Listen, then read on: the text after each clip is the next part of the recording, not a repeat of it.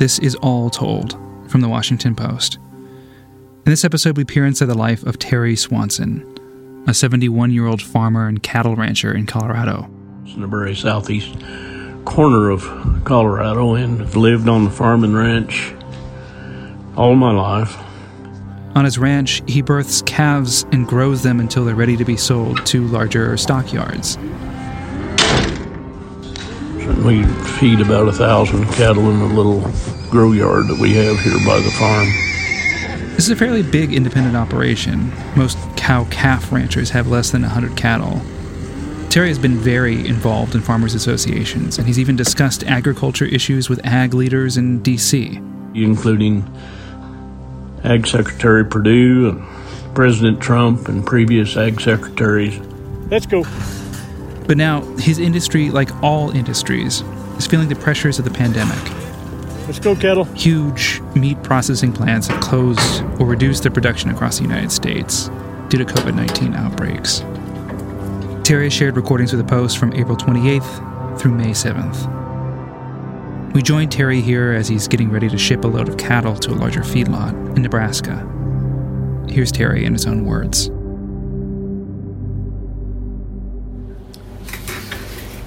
Good morning. It's 5:36 a.m. on April 28th.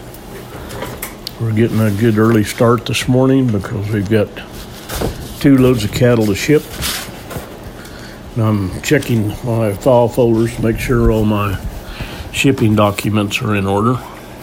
Base weight of 850 pounds on the steers and 750 pounds on the heifers. And in my file folder, these are all naturals. Means that they haven't had any. Haven't been treated with anything and no hormones, and all natural beef. And they'll be shipped to a feed yard. Feed yard's going to be in Dixon, Nebraska. Irwin Cattle Company. Here we have cattle being loaded in the trailer.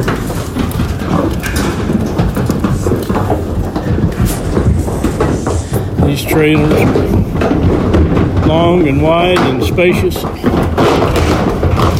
53 feet long. Give the cattle a lot of room to move for transport. Lots of different dividers so they don't crowd up.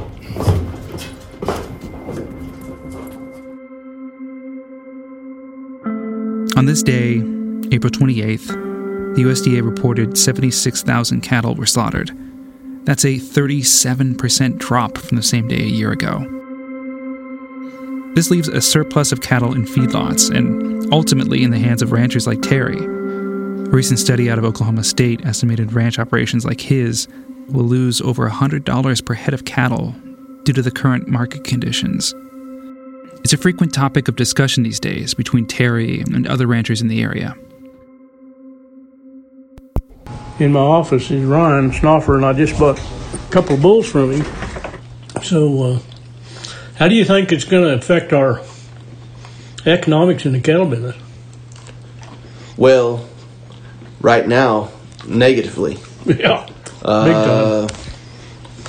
It's and it's also hard to determine what we're going to have to do in the future as far as maybe weaning calves instead of selling them off their mothers. It's something that we try to keep up with every day, see what they're saying about the market and the forecast. Yeah. Well, just like we was talking about earlier, they were killing baby pigs so they didn't grow, and they're trying to cut the numbers down. And I know Brian Winter from Winter Livestock was talking on his Facebook page the other day about urging feed yards to put these cattle on maintenance rations, maybe reduce the amount of implants that they're using, and cut back a little bit from performance enhancement things that they do. Slow growing. Just slow growing cattle, and kind of get this supply thing under control. Yeah. it's hard to see box beef doing what it is every day and look at the cattle futures at the same time. Somebody said that the packers were making $900 a head on the cattle. Yes. And we're losing. Well, the cattle we shipped today probably lost $100 a head. Yeah, and that's good. That's good. Yeah. We just feel like we got out of a trap. Yeah, you feel pretty good about it. Whenever you're feeling good about losing $100 a head, that's not good. No. Well, thank you, Ron. Yep.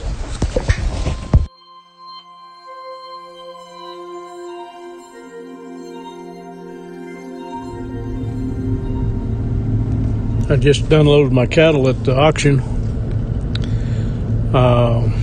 Wasn't much conversation. Everything's all business.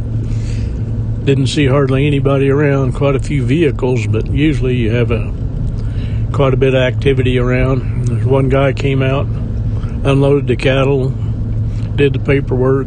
Thank you very much. See you later. A little strange.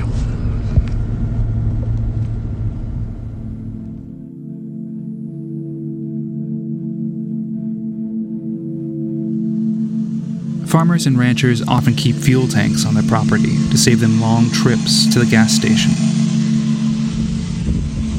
Here's Terry at his fuel tank. I'm at the fuel tanks filling my farm pickup truck up with fuel this morning. Looking across the way, the neighbors irrigate. We have a dry land. There's plenty of activity there. Biggest concern that they have right now with the corn is that you're planting a crop that's way below break even.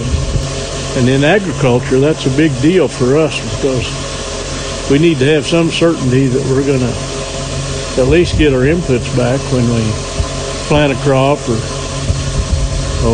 birth a calf or put an animal in the feed yard. But this COVID-19 and the world conditions all together and make it very tenuous at best. It's not a matter of maximizing profits, it's minimizing loss. That kind of works on a guy after a while. Your mental attitude starts to wane. And us in rural America, and I think a lot of Americans, just by nature, are reluctant to admit that they got issues with mental health, that they exist. We have a strong faith base and feel like that the Lord will take care of us, which eventually we will.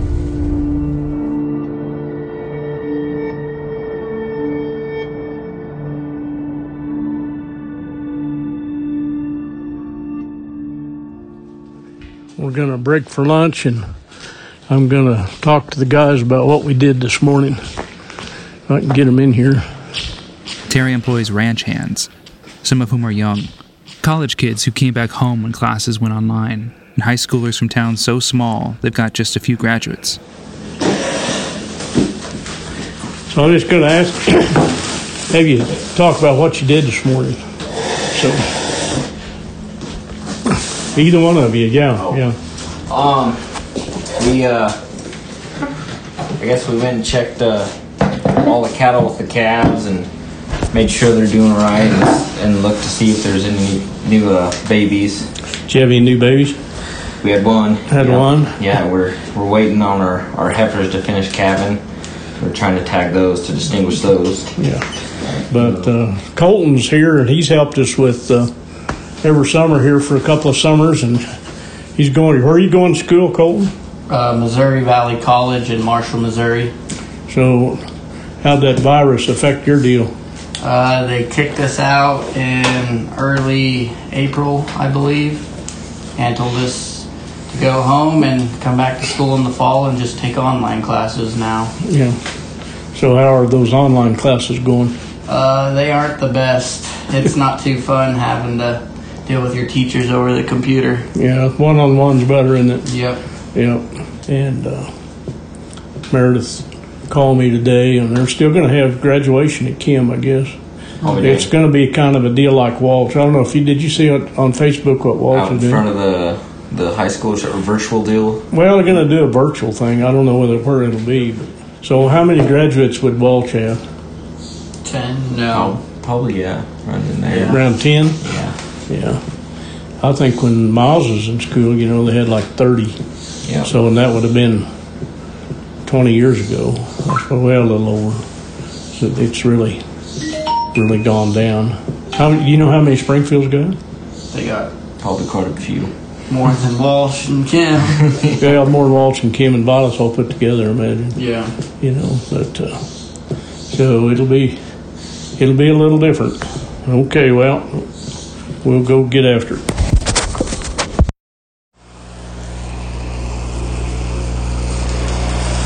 The guys got the portable welder going and welding up some braces for our new fence we're building around the farm here.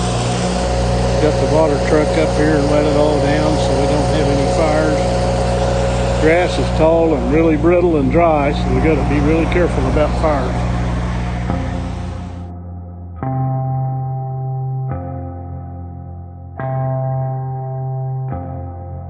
End of day, April 29th. We had an interesting day today. It's been really good.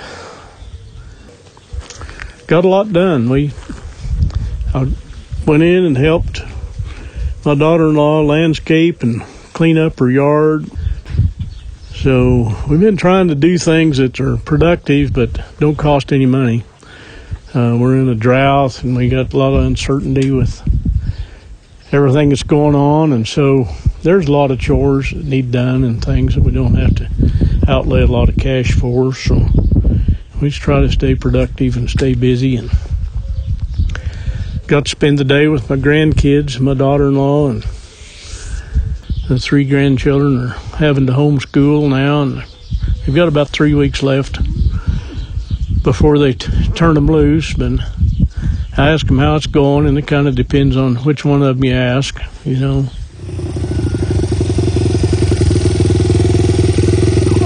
This your dirt bike? Yeah. Have you been riding it a lot since we've had the virus thing? I guess. Yes. Yeah. So more than you would otherwise? Yeah. Okay. How's school going? Horrible. Horrible? Yeah. Why? I haven't got any of it done. Huh? I haven't got any of it done. You haven't got any of it done? Yeah. Too much dirt bike riding? I guess. All right. He's really smart kids, and they do well in school, but he doesn't like homework very well, so he'd rather not ride his dirt bike. So we helped him work on his dirt bike track. He's got a dirt bike track out behind his house. So Grandpa took his skid steer and a bucket and built him some new jumping ramps and things like that. So we made about everybody a little bit happier today, which that always makes you feel good.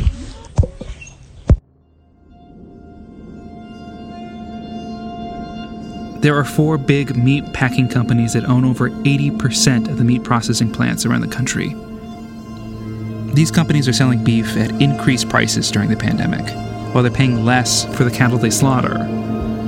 For years, the companies have been accused of price fixing, but the pandemic now has brought these concerns to light. On May 5th, 11 attorneys general urged the Justice Department to investigate the packing industry for violating antitrust laws. President Trump asked the Justice Department to investigate as well.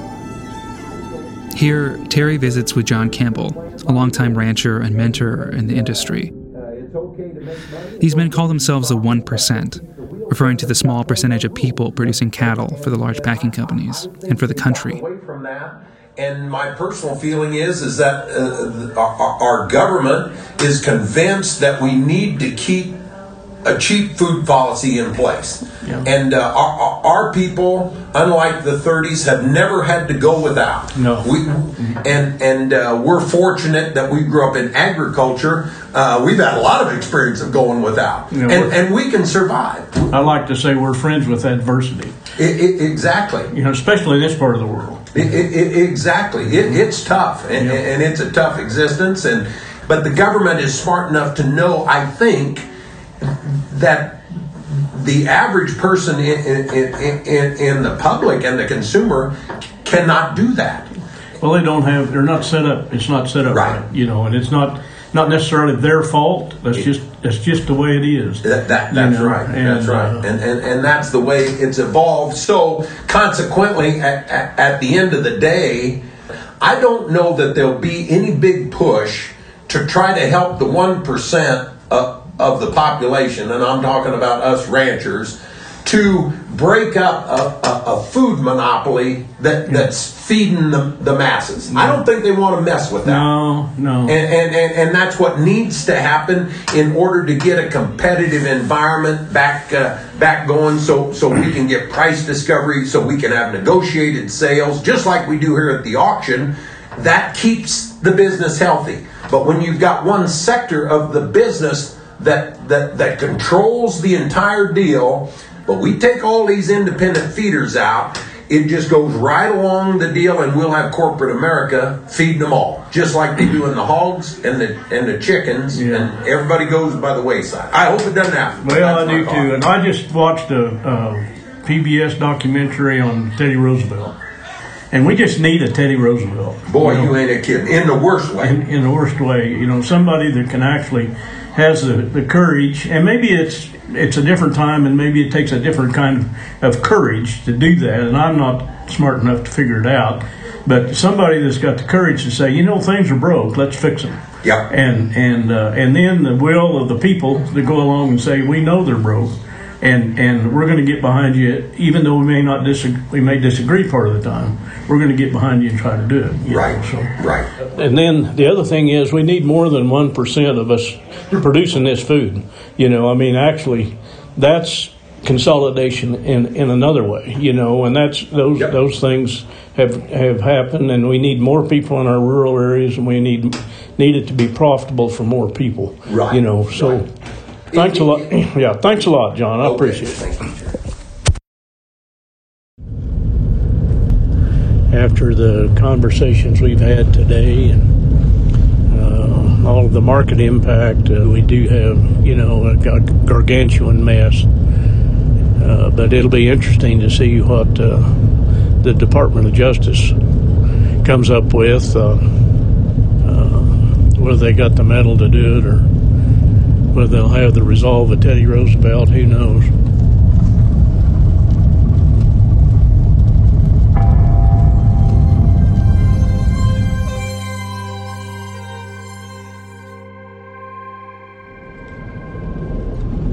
As I'm driving along, I'm coming down into a little river valley. This is desert country, rocks and juniper trees, buckbrush. But this little river valley, it's on the Purgatory River. And it's a tributary of the Arkansas. And it's also really close to the route of the Santa Fe Trail. And in La Junta, where we're going, is Bent's Fort, and Bent's Fort was a trader trapping outpost in 1800s. So this country has got a lot of character, and the people in it still have a lot of character. They're rugged individualists, they're survivalists, pretty determined to overcome whatever adversities come their way. A lot of these ranches are multi-generational, been here 100 years. Some not, some turnover in the community as well. One thing that I'm pretty confident of is that this part of the country will be resilient and adapt to whatever this situation throws at it.